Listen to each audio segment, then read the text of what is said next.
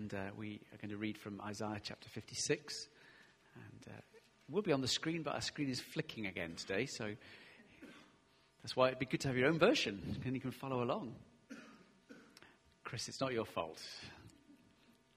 Though it does feel like it when you're operating things like that. So Isaiah 56, the first 8 verses. This is what the Lord says. Maintain justice and do what is right, for my salvation is close at hand, and my righteousness will soon be revealed. Blessed is the one who does this, the person who holds it fast, who keeps the Sabbath without desecrating it, and keeps their hands from doing any evil. Let no foreigner who is bound to the Lord say, the Lord will surely exclude me from his people. And let no eunuch complain, I'm only a dry tree. For this is what the Lord says. To the eunuchs who keep my Sabbaths, who choose what pleases me and hold fast to my covenant, to them I will give within my temple and its walls a memorial and a name, better than sons and daughters. I will give them an everlasting name that will endure forever. And foreigners who bind themselves to the Lord to minister to him, to love the name of the Lord and be his servants, all who keep the Sabbath without desecrating it, who hold fast to my covenant, these I will bring to my holy mountain and give them joy in my house of prayer. Their burnt offerings and sacrifices will be accepted on my altar, for my house will be called a house for prayer for all nations. The sovereign Lord declares, he who gathers the exiles of Israel, I will gather still others to them besides those already gathered. I hope there were some familiar bits in that passage. If you kind of think about some of the resonance, some of the echoes that this passage sets up that appear and find fulfillment in the new, the gospel. I was at school when I came across this speech, and I didn't quite understand the impact of it. At Bible college, at theological seminary, as they sometimes call it, we had to look particularly at the speeches of Martin Luther King Jr. I'm sure you've heard of him. Killed, martyred in America in I think it was the early 60s. In his famous speech, very shortly before he was assassinated, he wrote, well, he actually preached these words, and I probably ought to have found the recording, and we'd have heard it from him. He was a very clever orator, very gifted communicator, and I can't do the Southern American, Afro-Caribbean. This is being recorded. I dare not do such a thing. But you will hear him as I anglicize his words. He says, I say to you today, my friends, even though we face the difficulties of today and tomorrow, I still have a dream. It is a dream deeply rooted in the American dream. I have a dream that one day this nation will rise up, live out the true meaning of its creed. We hold these truths to be self-evident, that all men are created equal. I have a dream that one day on the red hills of Georgia, sons of former slaves and sons of former slave owners will be able to sit down together at the table of brotherhood. I have a dream that today, one day, even in the state of Mississippi, a state sweltering in the heat of injustice, sweltering with the heat of oppression, will be transformed into an oasis of freedom and justice. I have a dream that my 4 little children will one day live in a nation where they will not be judged by the color of their skin, but by the content of their character.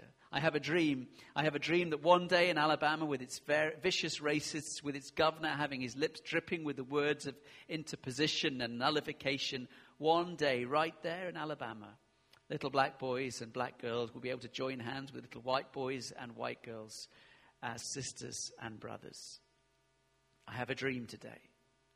I have a dream that one day every valley shall be exalted, and every hill and mountain shall be made low. The rough places will be made plain, and the crooked places will be made straight. And the glory of the Lord shall be revealed, and all flesh shall see it together. This is our hope. And concludes, when we allow freedom to ring, when we let it ring from every city and every hamlet, from every state and every city, we will be able to speed up that day when all God's children, black men and white men, Jews and Gentiles, Protestants and Catholics, will be able to join hands and sing the words of the old Negro spiritual. Free at last, great God Almighty, we are free at last.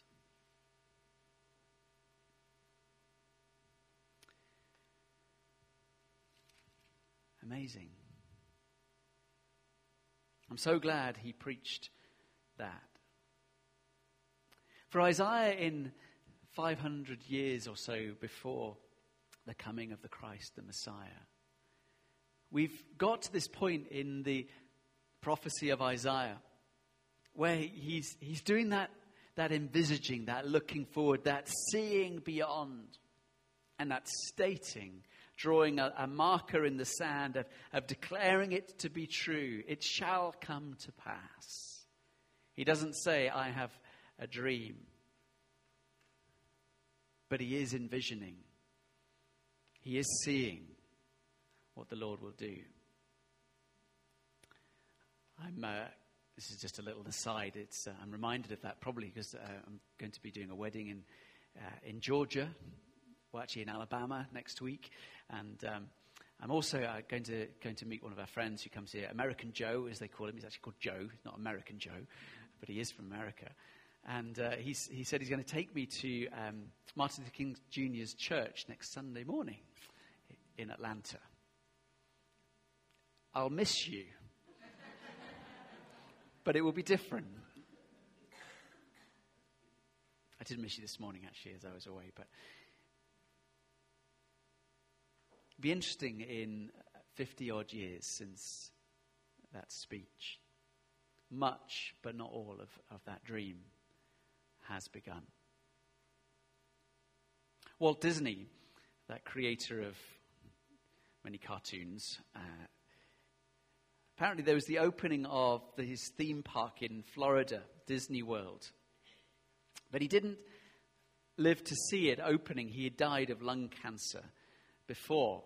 And the great day arrived when Disney World Florida opened, and a junior employee was overheard to say that it was very sad that Mr. Walt had not seen this day. He died before. One of the senior managers heard that and replied famously, "Didn't see it, didn't live to see it. Believe me, Walt Disney saw this theme park. It's the only reason why you and I are standing here."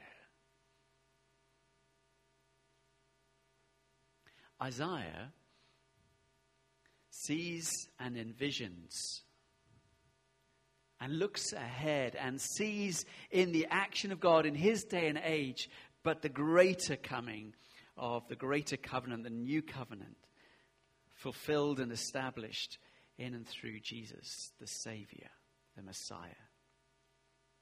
From chapters 1 to 12, we remember those, the books of woe, woe, woe. Your boat? No. Woe, woe, woe.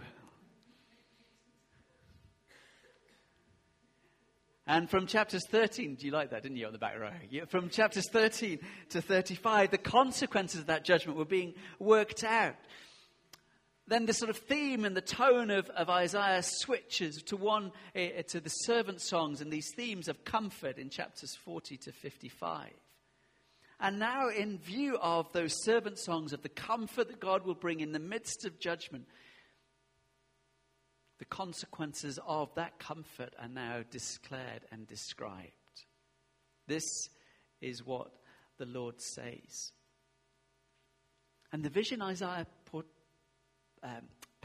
portrays is amazing. It was beyond the horizon of their hope. It was beyond the expectation of what they could see.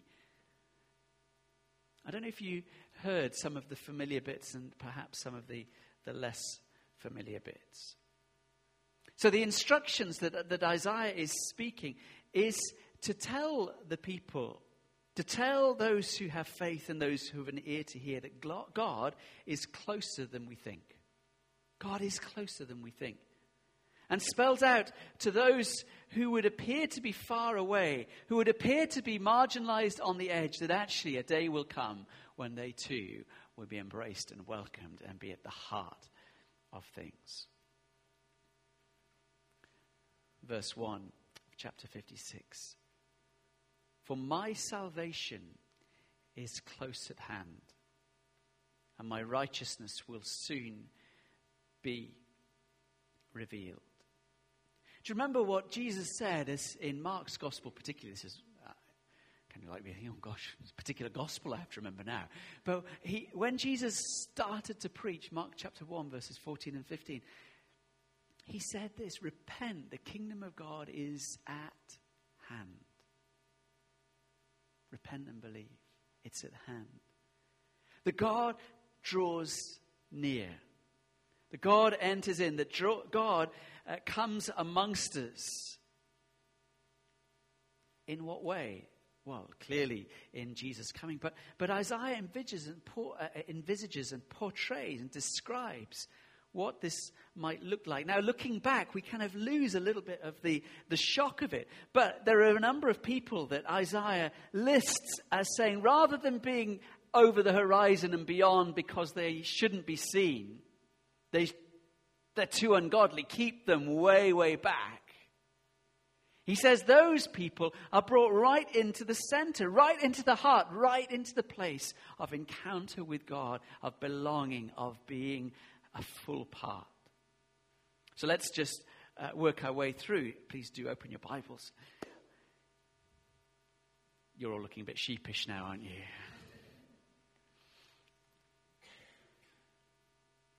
We hear in verse 3, let no foreigner or alien, as other versions describe. When young people hear that, they think, oh yeah, there are aliens after all. Foreigners, outsiders, non-Jewish people. And then we also end verse 3, this category of person called a eunuch. Now, I know, Derek, you're like, what's that? A eunuch? You know what it is? Yeah, you're kind of going, oh gosh, what's that? I often talk to some of the young people when doing baptismal preparation. I'll explain why in a moment about eunuchs. And I say, you know what a eunuch is? And it's really funny how versions of the Bible translate this. Because actually eunuch is the strict definition, and it's accurate. But other translations kind of mask it because it's a little bit awkward to define it. Because a eunuch is someone who has no testicles. Just being blunt. Just being honest. It's someone who is unable to reproduce, someone who has been emasculated, somebody either by birth or quite often, or by accident. If there's a bad accident and crushing or things might happen. Gentlemen are all going, oh, stop now, please. Or by people being taken prisoner. And in ancient world, people would be taken prisoner, particularly the educated and the young and the able. They would be taken prisoner and they'd be carted off to a foreign land, and they would be castrated, and they would become eunuchs for two reasons. Mainly because they would no longer be thinking, let's find a wife and a family and have children and focus on that. That there is no opportunity for reproduction, procreation of family. Therefore, they'd focus all their attention into the work at hand. But also that they would be working for the emperor or the kind of ruler, Nebuchadnezzar and the like, and they would have a harem. And you didn't want the harem being messed with by the officials that were hanging around. You get my drift. Good job we're all over 18 tonight, isn't it? We don't know for definite, but it's likely that our four friends in the book of Daniel were eunuchs. Not by choice, but actually that was part of being prisoners of war of serving in the Empire of Babylon. Now, why does Isaiah bring up this slightly bizarre category?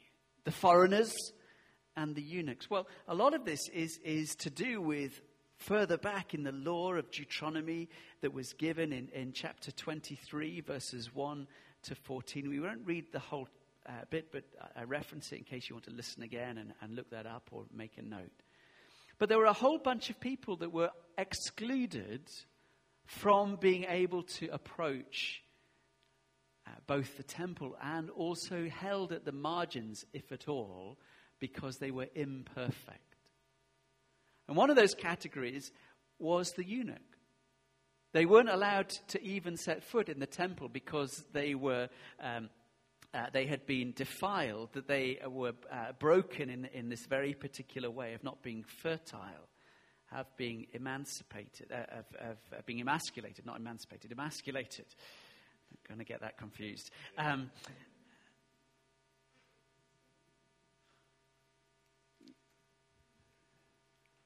why is that important? Think to the New Testament. This is where the baptism thing comes in. There's a really key story that's also got all sorts of things in chapter 8 of Acts. That Philip, one of the deacons, also happened to be an evangelist, was witnessing lots of things. And the Holy Spirit said, go out onto this road. Went out to the road. And as it happened, an Ethiopian, so a black person of African origin, a eunuch of the Queen of Ethiopia, I think it's Candace from memory, was traveling down the road reading the scroll of Isaiah. And he's a bit perplexed, and Philip stops the chariot, and they end up having this Bible study, parchment study, Isaiah the prophet, in the chariot. And Philip explains to him about Jesus. But the scripture is really clear that the Ethiopian is a eunuch. And the eunuch, after being described about Jesus, the Messiah, the Savior, the rescuer, says to Philip, look, here's water. Can I be baptized too? And Philip says, no. You've got no testicles. Keep away. No, he doesn't say that. Everyone's going, what Bible is Edward reading? He says, of course, and they get down in the water and he's baptized. And Philip disappears in front of his eyes, and the Ethiopian continues as a baptized believer, a family member of the people of God. Isn't that amazing? Absolutely amazing. Derek, you're looking like you want to ask a question. You just, okay. You're looking kind of like, engage with this, aren't you? So what's really astonishing about that is that the Old Testament and Philip would have known that something has taken place, something astonishingly profound between the Old Testament of these regulations, these rules, these boundaries, these barriers which were put up to keep the people of God pure by saying only a very select few could actually draw close to God. Only a very handful of people could come to be, and essentially it was to do with purity. Now, don't stone me at this point, but it tended to be kind of like this cascading scale. So those people that we're describing, the eunuchs and the foreigners, they were just kept way, way, way beyond arm's length. You just are pagans and ungodly and impure and keep at a distance. But in the Old Testament, there's this tiny little tributary to say, well, if you do want to come to God, there's this kind of way that you can convert and become Jewish. But you have to fulfill a very specific set of criteria. If you're a eunuch, no way. There's no way you can come into the presence of God. There's no way that you can come and worship. There is no place for you.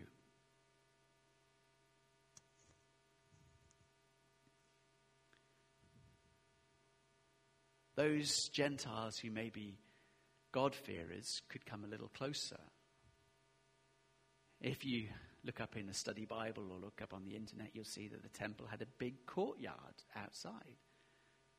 The court of the Gentiles. They could come to the margins. And then there was the court of the women. Women could come a little bit further than the Gentiles. But that was it. Stop right there.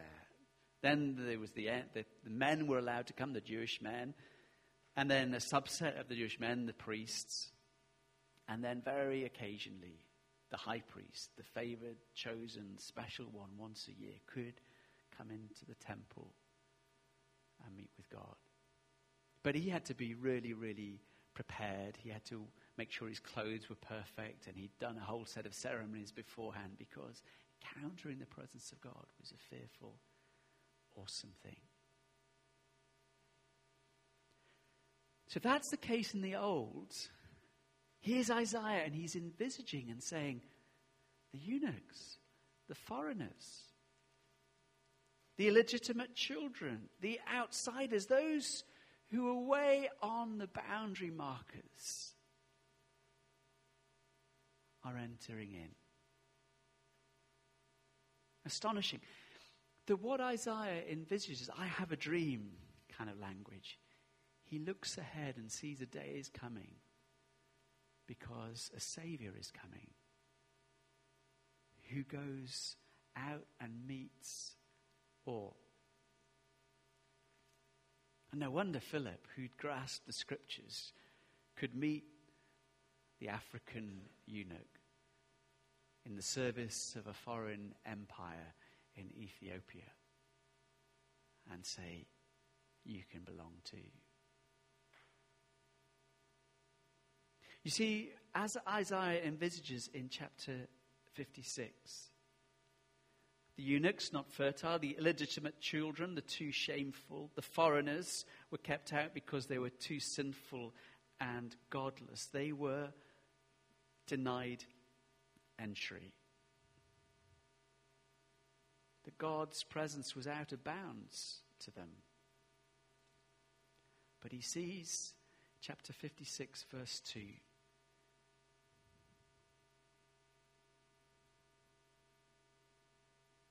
Verse 1. For my salvation is close at hand. Welcome. I want to read to you some verses because that vision is still being worked out.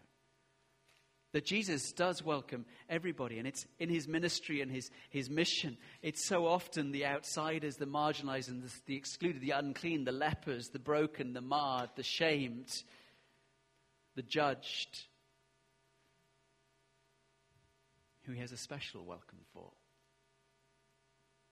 But listen to what John sees in Revelation with the vision of Isaiah just still in our mind. Chapter 21. Then I saw a new heaven and a new earth, for the first heaven and the first earth had passed away, and there was no longer any sea. I saw the holy city, the new Jerusalem, coming down out of heaven from God, prepared as a bride beautifully dressed for her husband. And I heard a loud voice from the throne saying, look, God's dwelling is now with the people, and he will dwell with them. They will be his people, and God himself will be with them and be their God. I love this. And he will wipe every tear from their eyes. There will be no more death, or mourning, or crying, or pain, for the old order has passed away. He who is seated on the throne said, I am making everything new. Then he said, write this down, for these words are trustworthy and true.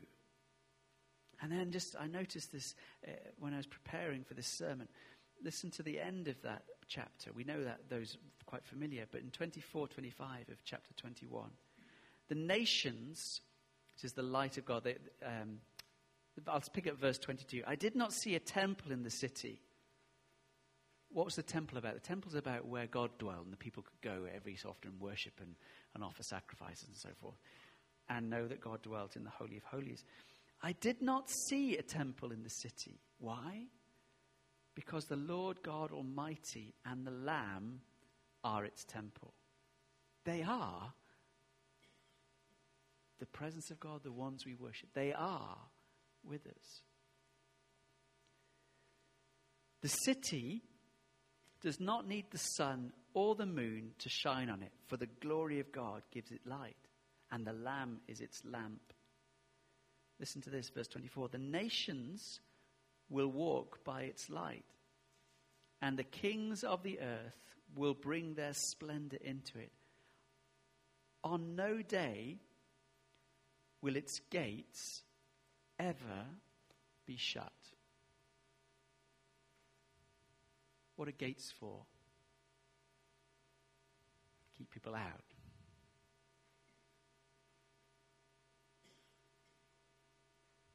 Isaiah is seeing this great day. Let no foreigner be excluded, and let no eunuch be excluded.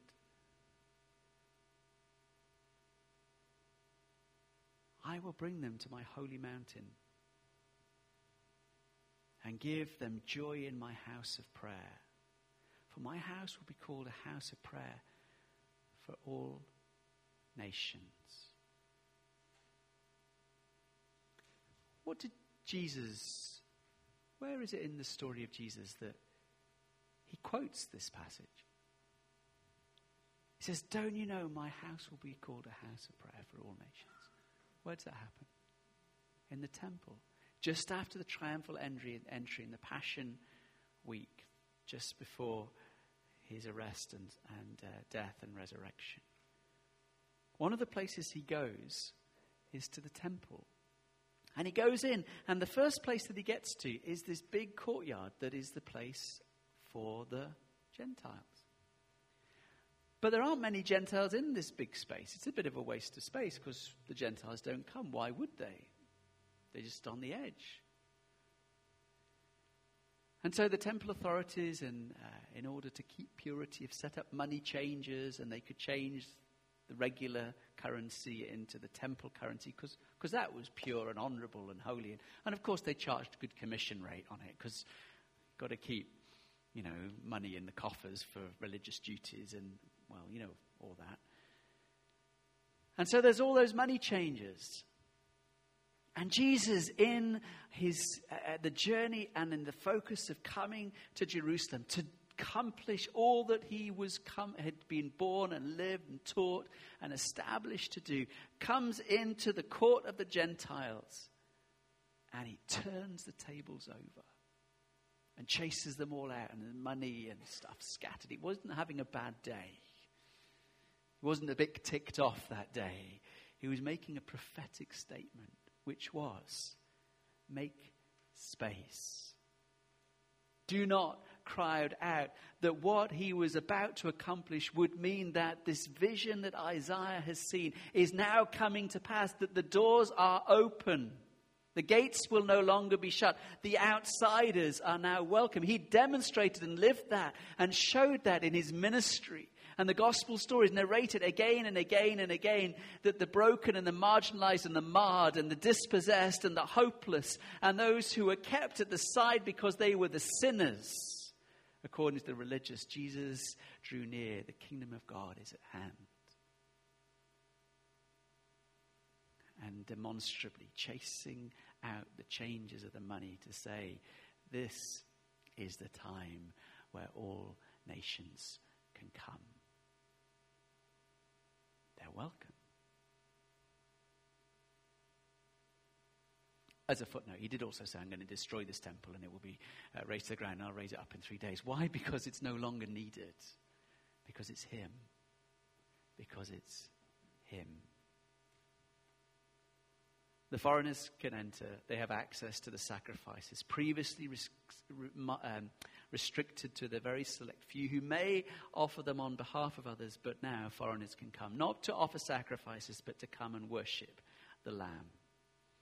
The eunuchs, those who have no human hope, whose family tree is coming to an abrupt full stop, who thinks, what is my point? I do not have a legacy. They now are invited in to share in the building project and will be granted a far greater inheritance and prosperity than even the joy of children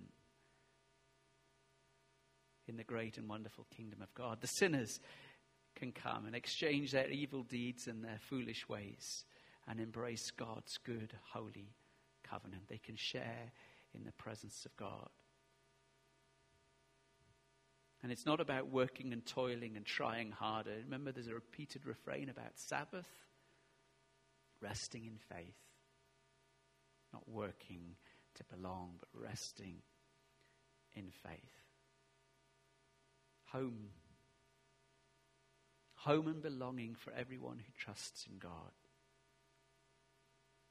A house of prayer for all nations. I was talking to Ruth and Steve this morning, Berryman. They were over in Upton, because just Steve's brother is at Upton, and we had lunch. And Ruth was part of my old church in Leicester. And you have known her since she was 12. Oh, she wasn't much shorter then. I hope she's listening. She'll be told and listen to this. She did miss my sermon because she went to the wrong venue this morning. Anyway, hi Ruth. They were talking about my old church. My old church was in a council estate in Leicester. And when I was there, 96% of the estate was white working class. And I was there for 8 years. And now my church, old church, on Facebook, I see quite a lot. The community has changed, and actually the congregation has changed wonderfully. And there's a much bigger proportion of people who are non-white. And I'm so thrilled about that. But Steve just made an offhand comment. He said, "Oh, it's really interesting. They were there for Easter." He said, "It's great. There are all these people. And they have a praise and worship band, and it's brought a whole new life and vigor to the church, having people from all sorts of different nationalities." He said, "But it's really interesting, Ruth," he said, "isn't it? All the white people sit on one side, and all the non-whites sit on the other." And Ruth said, "That's not entirely true, Steve. Stop exaggerating. I've not been yet." But I thought, isn't it interesting that the conditioning and teaching of our world still envisages our behavior. It still defines for us our normal. And this is where the gospel, this is where Isaiah, this is where focusing and reflecting on Jesus and imbibing, of relearning, of seeing I have a dream about the extent and the scope and the breadth and the remarkable radical nature of the kingdom of God has to undermine and destroy the old temple, the old ways. Tear it down. Of any barrier, of anything that would say, well, they can kind of come in, but they can't come in. It's our lot. We're the central ones. We're the favorites. And fail to see the dignity and the welcome and the embrace of Jesus to those who would say are not like us. We're all one in Christ Jesus, aren't we?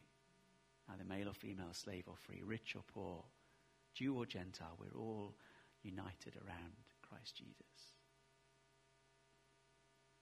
I know we live in a rural context and our demographics are different to inner cities. But it's not just about the color of our skin. It's about how we treat someone from a different socioeconomic class. It's our welcome of visitors from other nations, of the stranger who comes in, the foreigner, perhaps, or the visitor. There was someone who's joined our church in the last 2 years, and he made this observation. I think he'd allow me to say this. He came, he's a married guy, but his wife isn't a Christian. So he started to come to the church on his own. And I'm really glad to say, normally most of our visitors say, oh, the church is great. There's such a really nice welcome of people. Because that's what we work hard at, of trying to spot. But that wasn't his initial experience. He said it was really interesting when he came with his wife occasionally. A lot more people went to talk to him. But as a single man, stand back. Now, I know there's reasons for that, and it's a little bit more complicated than I'm making it out. But one of the things about us as people who are welcomed in, who have come in through Jesus, who've experienced the vision and the grace and the transforming power of Jesus, is to keep living this daily. And to be a church that models what it looks like to belong. And to recognize that the gates are open and people are invited and can come and belong. And they may not have our cultural ways and our cultural norms. And it may be different, but hallelujah. It means a big challenge for churches. Do we, in places, do they have a Chinese congregation and a Portuguese congregation and a Southern Indian congregation and meeting in one building? How do you build family? But family we must build.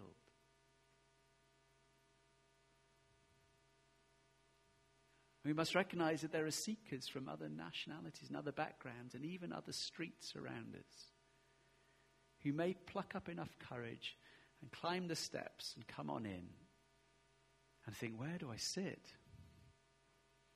Because the front row is really awkward, but we've all left it for them.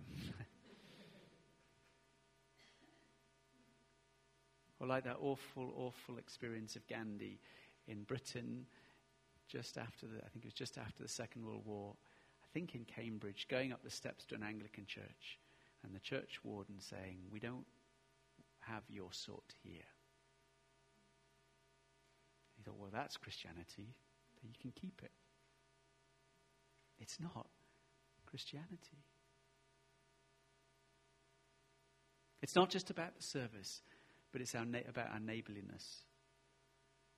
It's about our welcome, our engagement, our willingness to step over our cultural taboos and barriers and step out with the hands and the feet and the voice of our Savior Jesus, when all else would say, they're not like us. Great, because in Jesus they can be, not like us, but part of this one big, great, wonderful family.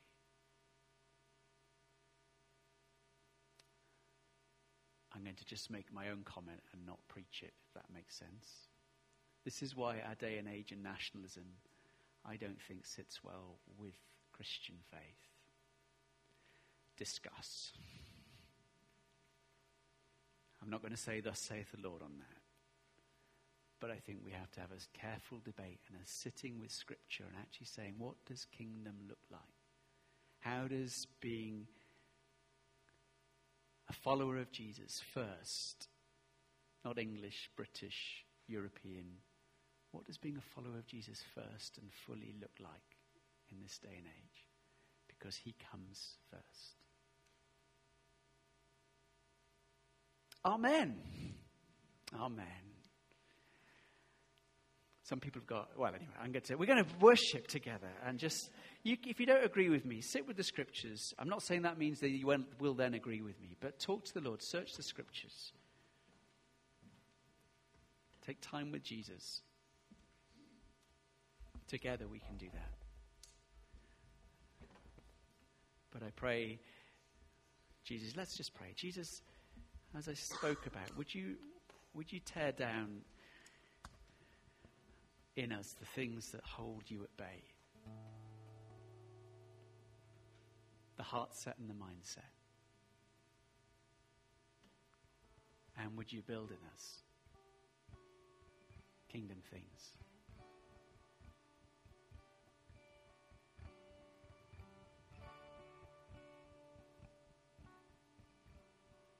We confess we're prejudiced.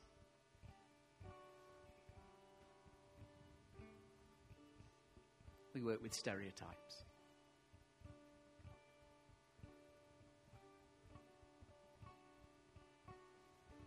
Maybe there's racism. Maybe there's sexism. Maybe there's classism. Maybe there's those things. Forgive us, Lord. You love us as we are. And you love us enough to change us. Have your way here. Let us be in step in this day in what it means to live in the light of Isaiah's vision of Jesus who fulfills it and is restructuring and remaking such that one day the very presence of God will come down. There'll be a new earth and new heavens, a new city. And God will be in the midst of us. Tangibly, visibly. He will wipe away every tear. Every tear of harsh words, every tear of alienation, every tear where we've been held back and on the edge and not welcome because we're different. Because we don't fit. Every expression of death, of sin, he will wipe away the tears of.